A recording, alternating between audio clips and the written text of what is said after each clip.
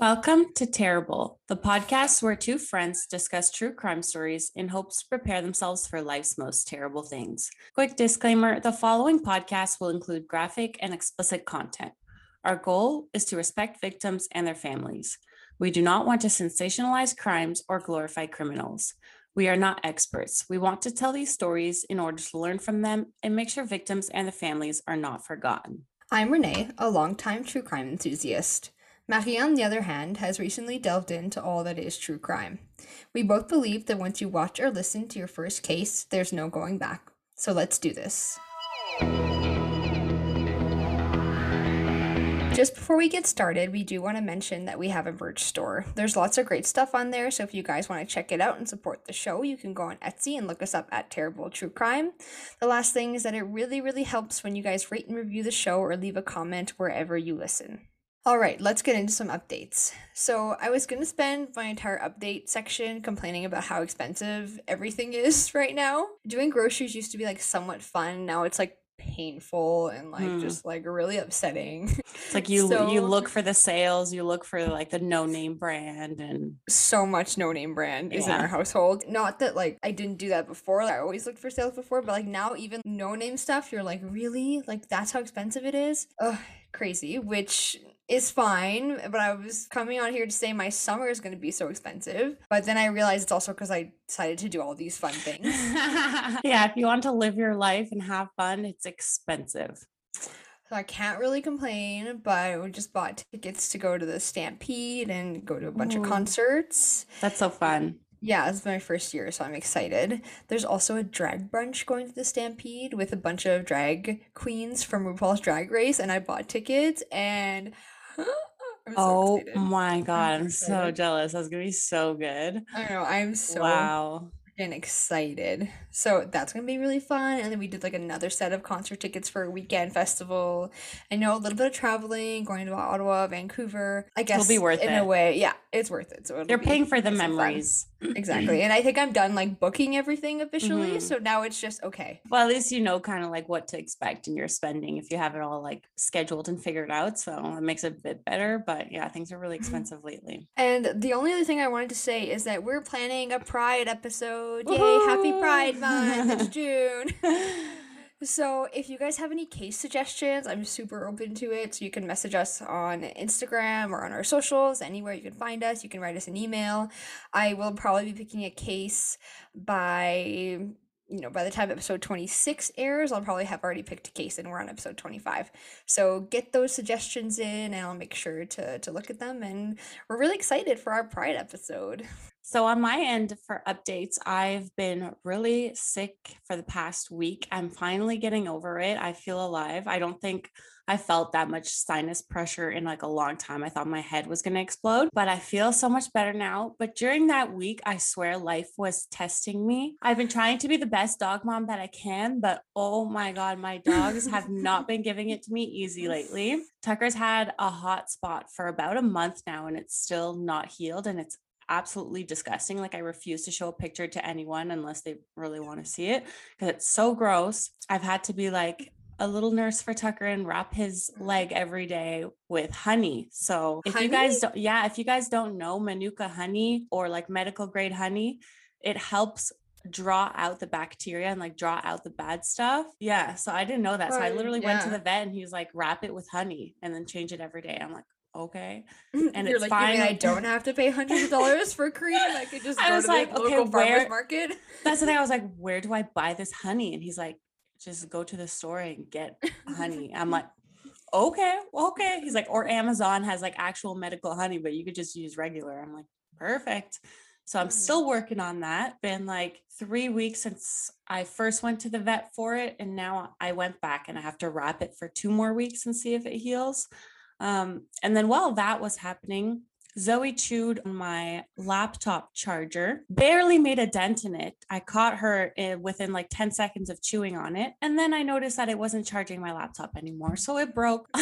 Apple chargers are like $100. So there's no way I was paying that for little devil Zoe. So Amazon, so far so good. Just got like a $40 charger. Oh, mine is full Amazon too right now. Oh my God. And on that same note, my boyfriend replaced the battery in my laptop. Same thing. It would have been like $100 at the Apple store. He ordered a battery on Amazon, opened up my laptop, shoved the new battery in, and now I can actually write my case without being like stuck on an outlet. I swear, Amazon is the best for those kinds of things, as long as you don't get like a faulty one and you actually get Mhm. a good one. And then I had to be a dog sitter this weekend too, to a overly hyper big dog. Like she's like a big dog, but only super big because she has the longest legs ever. Like I swear she's like a model dog.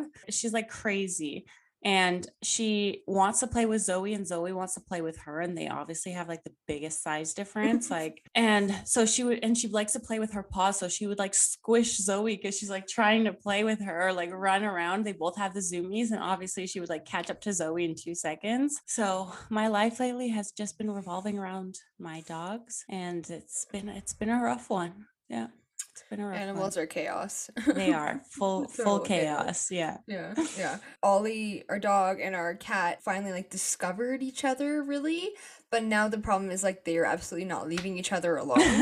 So if the cat's not bothering the dog's bothering the cat, and Yeah. then all we hear are like cat screams and but she won't leave him alone, Yeah. and it's just we've had to put like gates up in the house to try to separate them, Mhm. but like cut out cat size holes in the gates. So she could come and leave as she pleases. Yes. I So we're love not it. stuck like constantly like basically breaking up a sibling fight. Oh my God, I Animals are love it. chaos. Oh my God, speaking of animal siblings, Tucker, I swear he secretly loves Zoe now. Secretly, because the dog that we were babysitting, her name is Parker, and she would run after Zoe. And when Zoe was like, "Oh my God, I'm actually scared," Tucker would bark at her, like would bark at Parker. Oh, And that's so yeah, cute. and I was like, "Oh my God, he loves Zoe. He's trying to like be there for her." Oh, it like melted my heart. Oh, that's really cute. Yeah. The sources for this week's case are an Ottawa Magazine article by Michael Lista, a CBC News article, an article from Canadian Crimopedia. There's also an excerpt from an obituary, another article from CBC News by Lisa Zing, and then an article from macleans.ca by Anne Kingston. I also listened to an episode of the Detectives podcast by CTV News. It was episode 2. Our case starts early December in 2016 in Vaughan, Ontario. A couple is walking along the Humber River in Kleinburg when they notice a suitcase that's half submerged in the water. The man thought it was strange and he called the police. The police asked anyone who saw or knows anything about the suitcase to come forward with information. There was tags on the suitcase, and the tags had a name and address. The name on the tags was Elana Fric. Let me tell you a bit about Elana. Elana was born August 17th of 1976. Her parents' names are Joe and Anna Frick. The couple were Croatian immigrants who lived in Windsor, Ontario. Alana is described as an overachiever. She practiced Croatian dancing, she had a good sense of humor, and a lot of ambition. She was a long-distance runner and had caramel hair and high cheekbones and blue eyes. In high school, she did very well in math and science, so nothing like me. And she decided she wanted to become a doctor. She also wrote poems. Like, okay, wow. That's Literally cute. does it all. Yeah. Yeah. She's athletic, artistic, and like book smart. In high school and during her undergrad, which she took at the University of Windsor, she had a consistent boyfriend. In 1999, she was beginning to achieve her dreams. She began medical school at the University of Ottawa. The relationship she was in became long distance, which is hard and not for everyone, especially with the added pressure of medical school. I can't imagine. They eventually got engaged, but then would later break up. In 2003, Alana met her future husband. He was a neurosurgery resident named Mohammed Shamji. Alana was playing pool in the rec room at the Ottawa hospital when Mohammed, who is referred to often as Mo, walked up to her and he asked her to go for a drink. She agreed and the two went out. It's reported that Alana took the relationship seriously. She was basically in love right off the bat.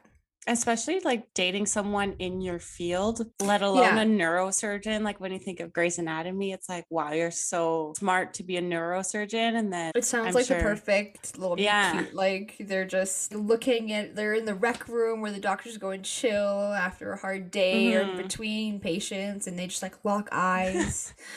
Yeah, I can visualize it. I really can. Yes. So she takes it pretty seriously. Like I said, she is, I'm not going to say she was in love right off the bat, but she's into it. Mohammed, on the other hand, didn't take it as seriously just at first. He was actually still seeing a woman that he met in med school while he was dating Elana. Okay, let me tell you a bit about Mohammed. So he was good at school. He graduated from Ashbury College and then went to Yale, where he completed a master's in organic chemistry. He then went to Queen's Medical School. He is described as shy, reserved, thin, and kind of a little awkward. Elana did put in a lot of effort right at the beginning, but Mohammed seemed to kind of take a step back. He hadn't even attended her medical school graduation. He said he was sick, but later she heard that he'd gone out with some friends, which is the Oh, I worst. That's hate so that. sad. I know. That's like next level. I don't care about you Yes. whatsoever. That's like, I don't have to tell you. I'm literally showing you that I Yeah. couldn't care less. Which is Ugh. it's so rude. Especially when you feel like you're in an actual relationship with someone. Like, you want to share those moments of your life with them. And like, what an accomplishment. Like, maybe that was not a big deal for him, but like Yeah, but he should like understand how much work it takes to be a doctor and the graduation. He should be proud yeah. of her. So during this time, Alana broke up with Mohammed twice within the first year, but both times he seemed to persuade her to come back. In 2004, Alana took Mohammed home to Windsor for Easter weekend. I don't think Mama Anna and Papa Joe were big fans of him, since it's reported he was kind of antisocial and not participating in games or movie watching. The kind of normal things, like if you have a partner that's out of town and you go visit their parents, like, you know this. Like, you're committing to spending the entire time with them. Yeah, and you have to kind of put in more effort than you would just on the regular because you don't see them often, so you have to make it worth it. Which, Exactly.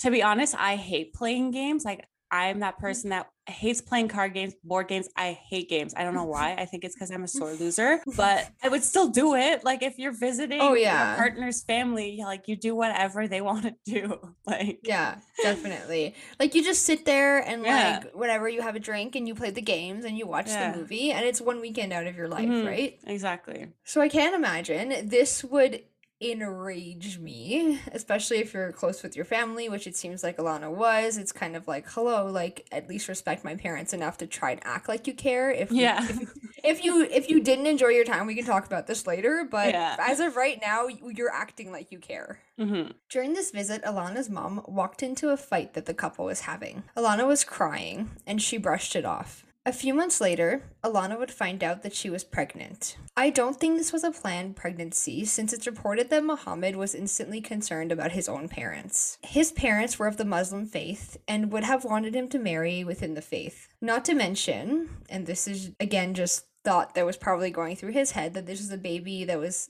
had or conceived out of wedlock, which we don't care about, but it is important to some families, some cultures, and definitely in some religions. So, to kind of fix this, he figured, I'll ask her to marry me.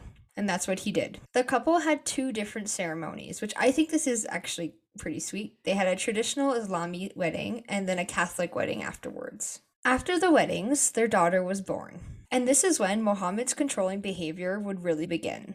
One of the first instances known to others was reported in the Ottawa magazine, and this is a direct quote. A few weeks after the baby was born, Mohammed's parents, grandfather, uncle, and aunt came to visit. Elana was surprised. Elana was upstairs breastfeeding when the family arrived. This infuriated Mohammed, who thought it was Elena's duties to greet her guests at the front door as a gesture of deference and respect. Later, Alana would tell her mom that she felt she had to walk on eggshells in her own house. She told her mom about the breastfeeding slash hosting situation and went on to tell Anna that Mohammed pushed her. Not only had he pushed her, but he actually tried to choke her.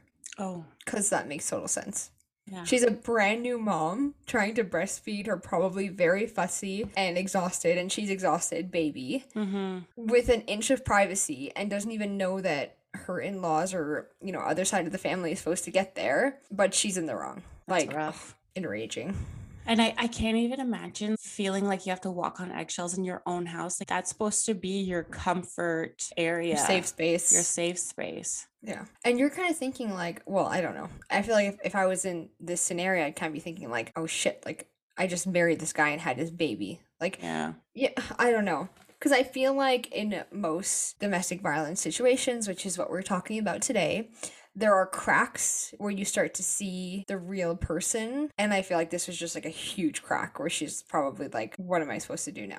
Well, don't they say oftentimes you find out more once you're stuck with the person, then they feel like, okay, I can finally like just be myself and Yeah, kind of definitely act. like commitment, like marriage or having a child, that can definitely escalate some of those behaviors for Hmm. sure. Anna Alana's mom became more and more worried.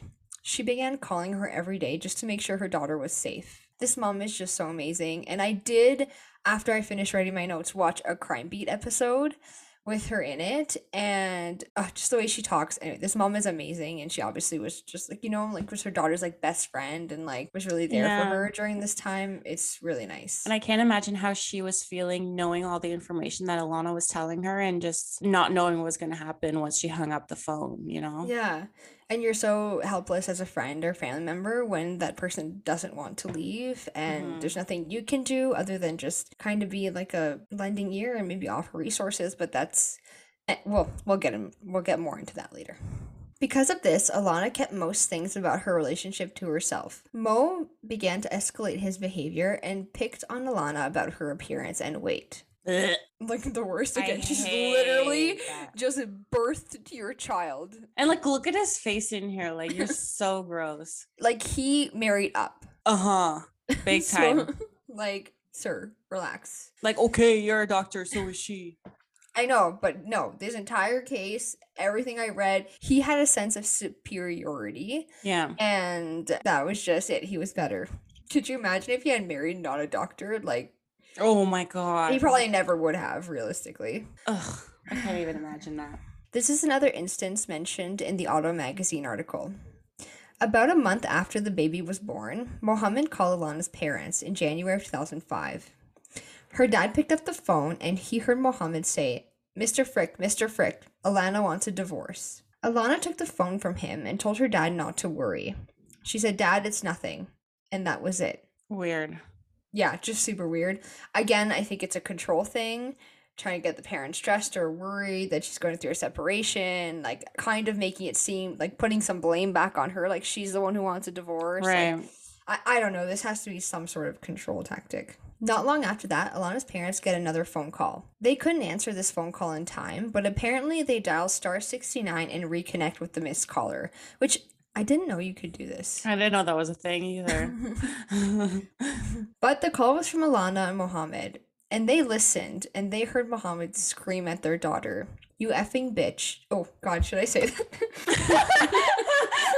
When we think only fucking is the bad word. Oh, God. Guys, I'm nervous.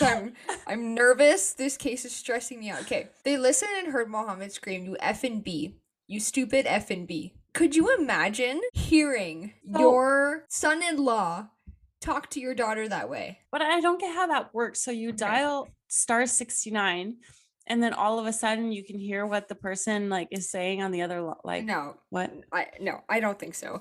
But this is my question. Auto Magazine, where did you get this information? Because I couldn't find it anywhere else. But also, they seem like a very legitimate source. Like they had a lot of really good information.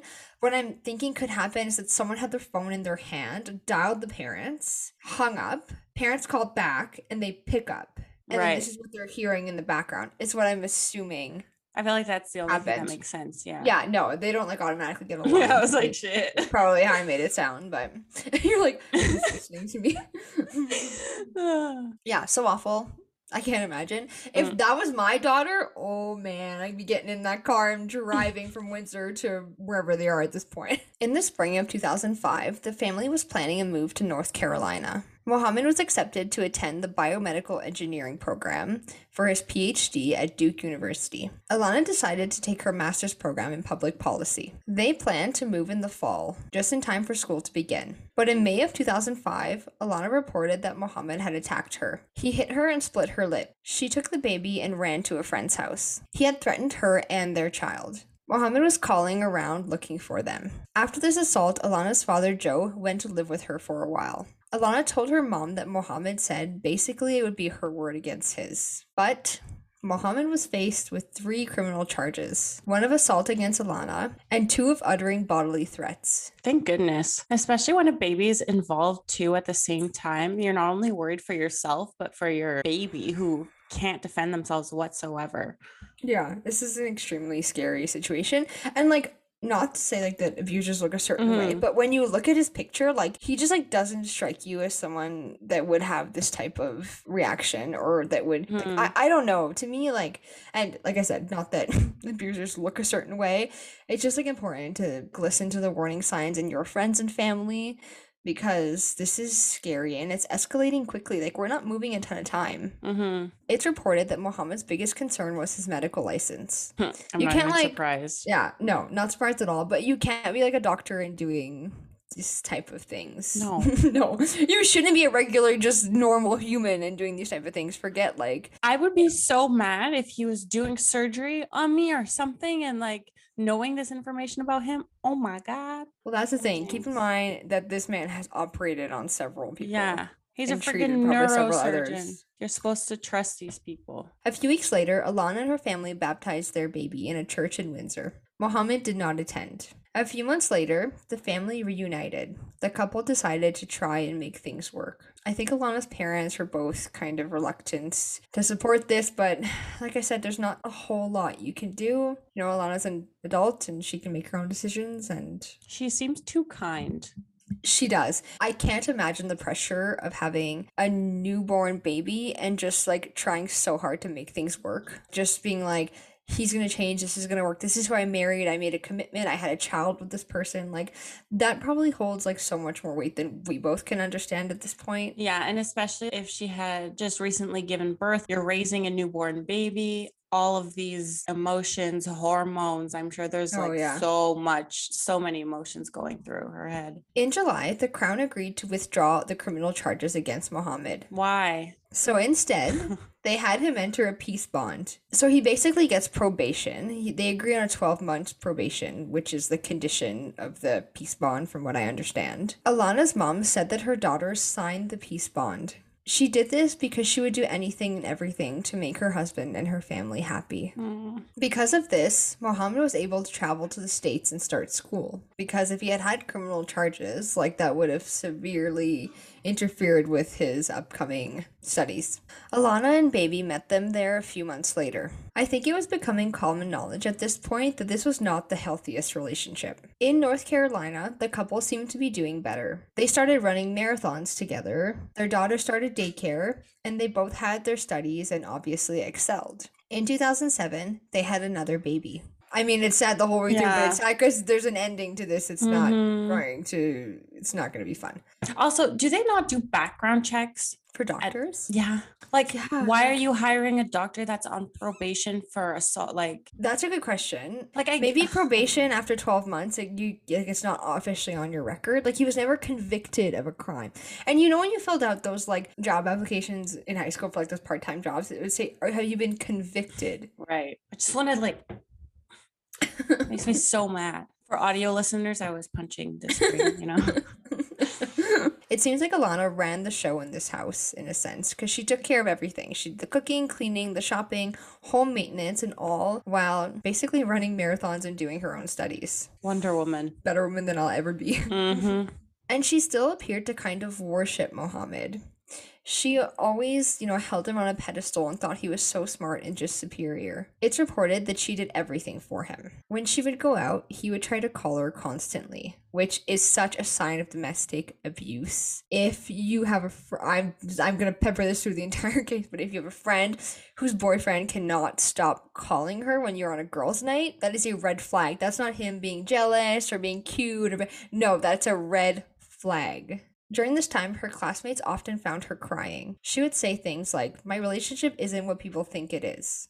On social media, they looked like a happy, loving couple. However, even in this aspect, he was still super controlling.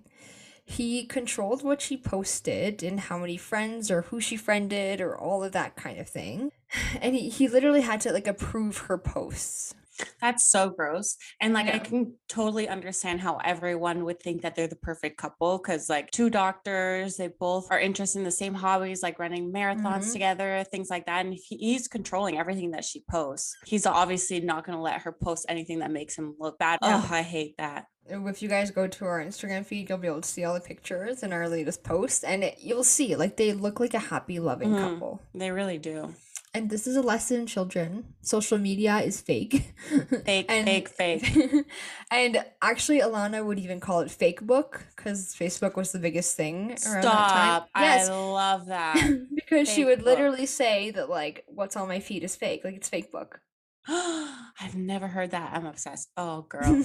Girl. The control that Mohammed had over Alana reached the children as well. He would decide who their children were allowed to play with. And he would like basically pick and choose to the kids who like lived up to his standards. Children. Oh, God. Kids. Oh, my God.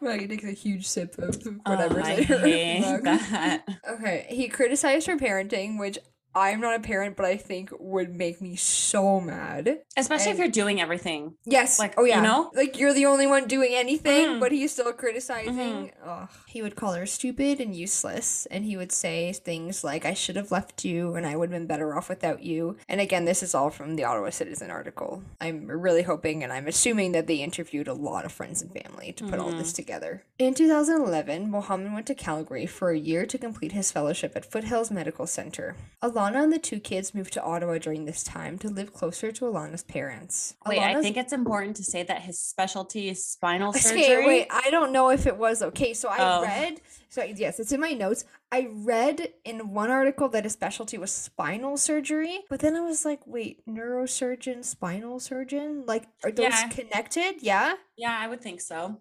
Okay. Yeah. So perhaps his specialty was spinal surgery. Anyone who has like spinal issues, oh, that's just so sad. They're so vulnerable in this man. Oh, I cannot, you guys, I It's like a cannot. total sidebar, but have you seen the Doctor Death series? Oh, ho, ho. Oh no.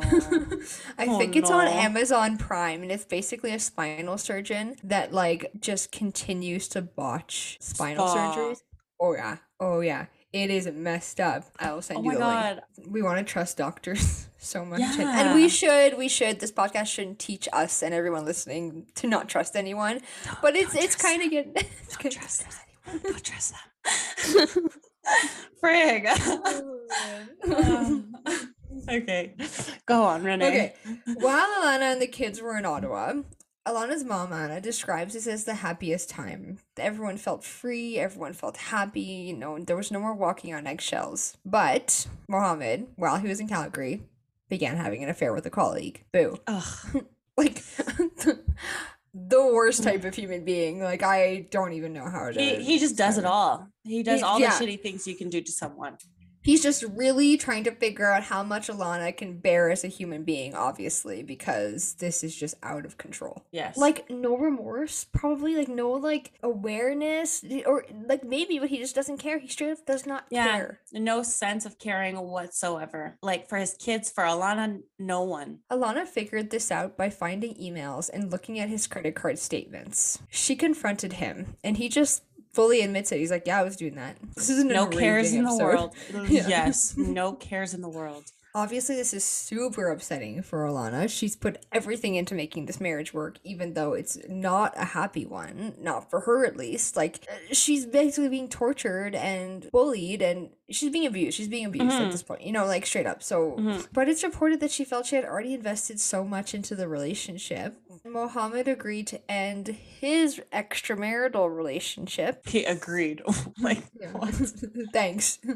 Oh my God. Thank you so much for doing that for me. Mohammed then took a job as a surgeon on the neurosurgical team at Toronto Western's hospital. Alana at this point had her own practice, but she gave it up to meet Mohammed with their children in Toronto, and the couple bought a house in North York. While in Toronto, they had another baby in A third? 2013. 3 babies, yeah. Oh. And then Alana began working at a walk-in clinic, which is God's work. Doctors that work in walk-in clinics. Yes. Because people are just coming in with strep throat, UTIs, And like no one wants to be a family sort of doctor. STDs. No, like, and walk-in clinics are even worse than a family doctor because it's So literally true. someone who's like, I need treatment right now. It's like, randos, yeah.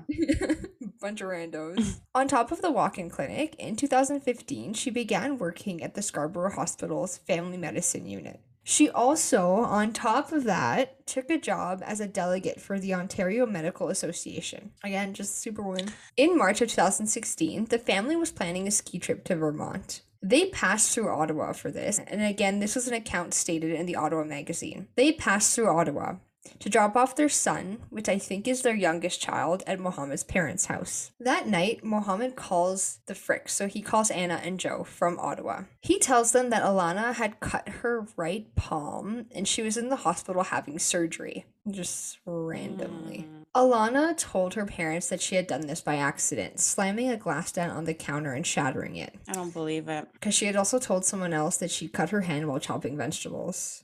And then she had told somebody else that glass had broken while she was doing dishes. So she's covering for him.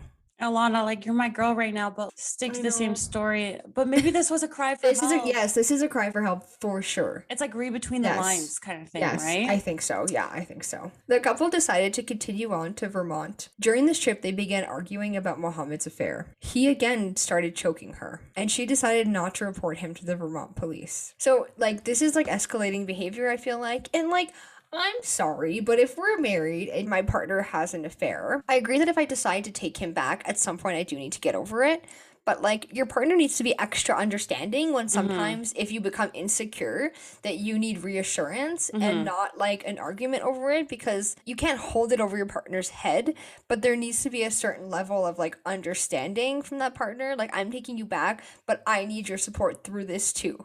Yeah, Like agreed. during the summer of that year, the kids were with their grandparents in Ottawa, and the couple had July off together. They did appear happy during this time on their social media. One of Alana's posts wrote the following. My dearest Mo, I love you with all my heart. 12 years, 3 children, 4 cities, 2 countries, and a lifetime of memories. I can't wait for the next 50 years. During the fall, Alana considered divorce. She was worried that Mohammed was cheating again. Again, cheating creates insecurities, which creates paranoia. So don't cheat. Leave relationships. Yes. Because that messes people up. Thankfully, it seems like at this point she's kind of detaching from the relationship because she would go on to have her own affair. Get it, girl? Like, go, I'm girl. so sick of Mohammed and his crap that I don't care. And she's struggling and she's trapped and she's trying to find an ounce of happiness in her life. And I'm glad that she found someone that she felt like she could connect with during the time. She's probably felt so lonely for so many years. Yeah. And it's probably like an easier way out for her, like knowing that she'll have like someone support It's or always something. easier, like if you're gonna leave a relationship, if you think, well, no, I'm not gonna say always, but it's nice to know that like there'll be someone interested in you or that there's possibility of a new relationship, whether it's with that person or not, that just like people are gonna want to be with you. Yeah, Maybe. for sure. You know. By the end of the fall, she confided in a lawyer that Muhammad had been assaulting her. She also began telling some close friends about her decision to file for divorce. Some of these people were really worried about her safety. Elana was sure that Mohammed would never do anything to ruin his career. And she had had enough. I think she wanted a better life for her and a better life for her kids. In November, she was officially done. Her lawyer served Mohammed with divorce papers. The lawyer wrote to him stating that Elana's preference is to attempt to resolve all issues amicably and expeditiously. this letter also notified Mohammed that Elana required full financial disclosure. In late November and early December, Elana was telling her mom a lot about, what was going on with the divorce, what her plans were, and Alana's mom, Anna, was really concerned. Elana was convinced that, again, he wouldn't do something to ruin his career. During a specific phone call one evening, Elana was kind of brushing Anna off, telling her everything would be fine. Mom's intuition, Anna was kind of like, I'll call you tomorrow and we'll talk then. I'm sure she was still calling her really often and checking in on her, for years at this point. That night, Alana's phone made one more call to 611. It's now speculated that she was trying to dial 911. The next morning, on December 1st, no one could get a hold of Elana. Her family tried to contact her all day, but there was no response. Meanwhile, she didn't show up for work. And Mohammed, he goes to work and drops the kids off at school, daycare, wherever they need to be. That day, he also calls a divorce lawyer. He leaves the divorce lawyer just kind of like a quick voicemail. By the time the evening comes, Anna is freaking out. She can't get a hold of her daughter and she knows something is wrong. She calls a woman named Allison, who is Alana's neighbor and former boss. Allison agrees to go look into the family garage, and she notices that Alana's car is still there. Allison reports back to the Frics, and they decide to call the police for a wellness check. Officers arrive, and in the home, there is Mohammed and the 3 kids. They do a search but don't find anything. Mohammed's story was that Elana had packed a suitcase and left to be with her boyfriend. Alana's parents, the all-stars that they are thinking, like, hell no, this is not right. They jump in the car and they drive all night to Toronto. Knowing what you've told me about Elana up till now, I feel like there's no way she would just leave her kids with him. Oh, no way. You know what I mean? No like, way. no. When the Fricks arrive, it's basically morning, and Anna gets to work right away making breakfast for the kids, which is such like a grandma, like, sweet move. And as they're kind of getting there, Mohammed's on the phone. He's upstairs, and he finally, I guess, notices that his in-laws are there, and he walks down the stairs and says, "So you're the ones who called the police." And Anna says, you know, "Mo, it's sad your wife's missing. The mother of your children is missing right now. And you didn't even report her missing. You know, aren't you concerned about what happened to her? Like, hello, this is not normal behavior." And he basically says, like, "I told you last night, so I guess they had talked on the phone at some point. You know, she's with her boyfriend, so why would I be concerned?" And that's kind of how that situation kind of ends. I read somewhere that he actually ate Anna's breakfast, which is so rude. Like, what? like, she made breakfast for the kids, and he was like, "Is there some extra? Because, like, I'm hungry." Oh my. I'm like, "You're disgusting human being," but whatever. And so now we're, like, in the afternoon, okay? On the day where we started this case, the suitcase is discovered. The last day of November is the last day she talks to her mom on the phone. The next day is December 1st. December 1st, no one can get a hold of her. The Fricks get in their car, drive all night. December 2nd, here we are. So a couple is walking along the river. They see a suitcase half submerged in the water, and the police are called. I have to say, like, whoever called the police was for sure into true crime, because there's just like, that sketch. I'm calling the police. I feel like this case is about to go downhill right now. Yeah. So one of the officers that arrives starts to investigate the suitcase, and inside of it, they find a body. The combination of the name on the suitcase and the missing persons report that had been filed by Anna Fric make it kind of easy, or easier, for them to identify Elana's body. She had died of manual asphyxiation and blunt force trauma. Her body was contorted so that she could fit in the suitcase. Elana was in her PJs, and her hair had been sliced off. That detail is so disgusting to me. She had been beaten so severely that she was almost unrecognizable. Her parents, Joe and Anna, had to identify her by a picture that was taken of her, which is... Imagine. so traumatizing, so awful. Anna wastes no time to point fingers at Mohammed, and I'm assuming she was not the only one. Officers clear the boyfriend and focus on Mohammed. They put surveillance on him. They also question the kids. The eldest daughter was just 11 years old at the time. She had heard her mom screaming that night. She was really scared. And when it got quiet, she walked into their parents' bedrooms.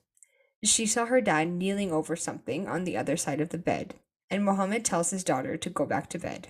In this moment, she didn't know what she had walked into, but she talks in the Crime Beat episode, and she now fully knows, which is... How old is she in the Crime Beat episode? I would say preteens. Like, she's probably like 13, 14, if I had to guess. Okay.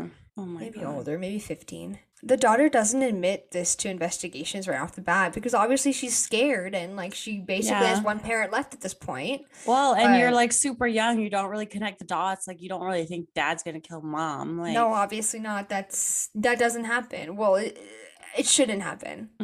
On December 2nd of 2016, Mohammed is arrested. He is charged with first-degree murder and committing an indignity to human remains. People were shocked. They were not expecting Mohammed to ever do something like this. Although I'm sure those that were close to Elana were not shocked. Yeah, the ones in the inner circle. I mean, for sure shocked, obviously, but just they're like, yeah, he did this. Like, he for sure did this. No questions, yeah. So Mohammed committed murder. He murdered his wife while his 3 kids were sleeping in the family home. He then stuffed his wife's body in a suitcase and drove 35 kilometers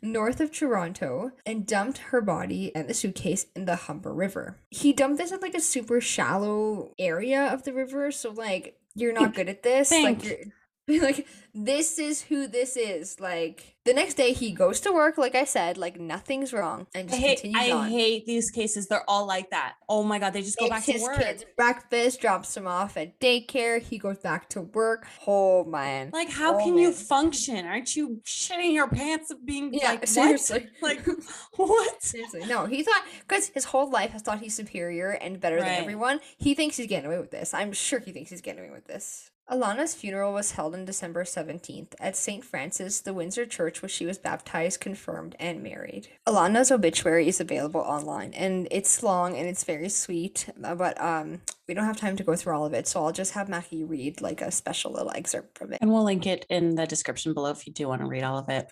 As a bright and inspiring leader, Elana was very active and instrumental in many efforts to improve and make a difference in our healthcare system. Elana will be forever remembered as a gifted doctor, colleague, healthcare advocate, teacher, runner, and trusted friend. But most importantly, she will be remembered for being the very proud mother to her 3 beautiful children. Ugh, this is tough. This is a tough case. I have like full Yes. body chills. Thankfully, in 2016, Mohammed pleaded guilty to second-degree murder. The Can we guilty also just say, sorry. Yeah, it's okay. I assume this is straight from the article and it says Dr. Mohammed. I know. Hamdi. No thanks. I'm like, let's No thanks. not call him a doctor, please and thank Yeah, you. He's yeah. a despicable human being. Thank you. Yeah, Okay. no, that title gets like officially Yeah, like removed. Not even for murder, for just abusing your wife. That title Like, should get removed. especially why are you giving him that respect of calling him a doctor when that's literally what he cared most about in the world? Yeah. So like he would want to be recognized as a doctor? No thanks. Yeah. Goodbye. And obviously, I could have read this entire case being like Dr. Elana Fric, but I mean, like, Mm. we all know she's a doctor. We all know Yeah. she's extremely smart. She's extremely special. I didn't feel like adding that on top of everything because I think I made it pretty clear that she was a pretty amazing doctor in Mhm. person. But yeah, he definitely doesn't deserve that respect. No. That's for sure. Which is why I said Mohammed Mhm. pleading guilty Yeah. to second degree murder and not Yeah. So yeah, so he pleads guilty to second degree murder. So the plea that he does carries out an automatic life sentence with no parole eligibility for 10 years. He does this right before jury selection. So I think the idea or the pressure that was going behind him pleading guilty to second degree murder instead of going on trial for first degree murder was that his eldest daughter would be the most important witnesses in the case. So if he had not pleaded guilty, his daughter would have had to get up on the stand and testify against him. But didn't he plead guilty to first degree murder? It's a plea deal. He says, I'll spare you guys a trial and I'll spare my daughter. Like, I'm obviously just saying what I think happened, but I'll spare you guys a trial and I'll spare my daughter the pain of having to get on the stand and testify against her own father by pleading guilty, but I'll only plead guilty to second degree murder because it's like less time before you're eligible for parole. Like, I don't feel like better about this situation because you wanted to save your daughter. I'm so glad that the daughter did not have to testify, but like no way does that make you a hero in this. No. I feel like that was his It the was a person that bargaining. he is. Yeah, it was like using his daughter as an excuse, not because he cares. It was a total bargaining chip, I think, from his side of things, because the Crown basically, like, they accept the guilty plea, but most of it is to spare the eldest daughter from having to being, like, re-traumatized by testifying. Do you want to hear what he said? Yes. So during his sentencing, he says, Your Honor, I killed my wife. There are no words to express the remorse and shame that I have. He then looks at his children, and I'm not sure if all of them were present at this point, but he says, I have devastated your lives, and I have hurt you immeasurably. I can only say how sorry I am, and I hope the memory of your mother will help you be brave and supportive of each other as you navigate the horrible circumstances that I have created for you. I don't know how I have created such pain and anguish. I reflect back at that night. I should have killed myself and not Elana. That would have been the only justice. So again, I don't feel bad for you.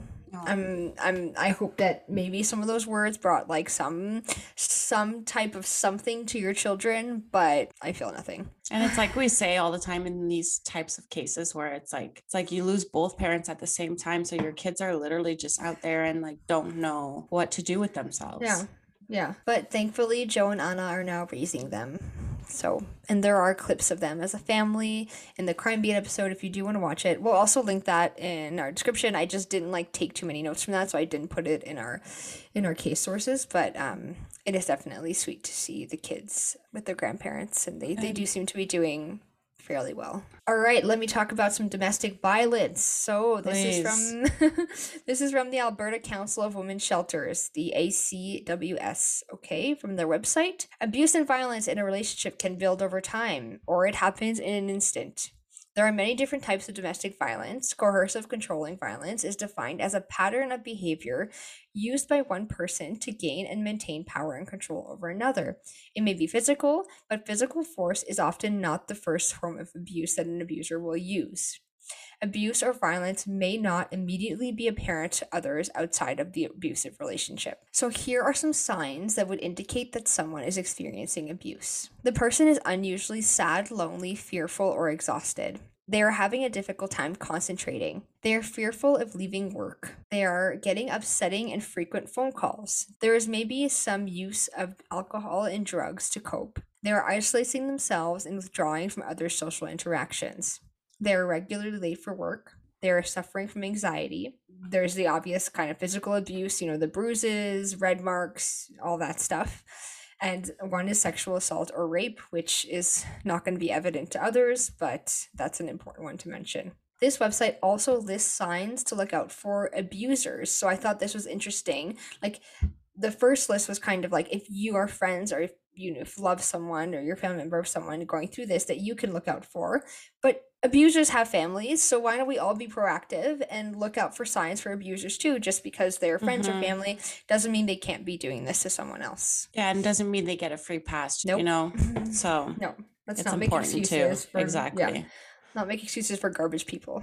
So some of these examples include a disregard for the welfare of children, physically harming family pets, emotional, psychological, and verbal abuse towards others, increased hostility towards other friends or family, withdrawal of emotional or financial support, and confinement attempts to control or cut off friendships or family ties. Okay, now you're probably thinking, here I am, I'm worried about a family member. What should I do if I think someone is being abused? If someone is not immediately in danger and calling 911 doesn't really make a ton of sense, it's hard to know what to do. A Canadian Women's Foundation survey indicated that 1 in 6 people in Canada are very confident that they would know how to support a person experiencing sexual or emotional abuse, and 1 in 5 are very confident they would know what to say or do to support a person experiencing physical abuse. This to me is still pretty high. If someone tells you that they are experiencing abuse, here are some starting points for offering them support. Focus on the person being hurt. Your job is to support them and make sure that you're not putting your anger, shock, or sadness or fear first in the conversation. They're coming to you and they're confiding in you, and your job at this point is just to support them. Remember that everyone copes with abuse differently. They may do things differently than you, and that's okay. It is hard to think, why is this person going back to their abuser? But again, we've never been in that type of situation, or maybe you have, but maybe the situation is different. Listen and let them lead. Instead of telling them what you would do or what they should do, ask them, how can I best support you? Be judgment free. This can be hard for a lot of people, but instead of saying, why don't you do this? Why would you do this? Why don't you just leave? Say, it's not your fault. I'm here for you. How are you doing right now? Be patient and open minded. Abusive relationships are complicated and scary, confusing, and traumatic. Figuring things out takes a lot of time, so don't push. You can also refer them to a lot of support services. If you just like in your area, you're saying, I'm in Toronto, you can do a quick Google and say help for surviving or help trying to get out of or whatever, help supporting someone in a domestic abuse situation. We've also discussed safety plans before. That is a really good way to make sure that your loved one has a plan if stuff goes badly. And I think it's important to re-mention, I know we talked about it before, but when someone decides to leave a relationship is when they're at their most vulnerable. So that's when they're going to need the most support. Thank you for that, Renee. I think that's all like super, super important. And I think it's always needed to be mentioned because like we said earlier, an abuser does not really have a specific face, a specific job. Like we said, like a doctor, you would never straight up think, oh, he could be abusing his partner. Oh, it's just so sad that people have to go through this. Definitely. And we've started kind of a resource like story saved on our Instagram. So we'll be putting some resources in there. The safety plans are there for now, but we'll be adding other things as time goes on.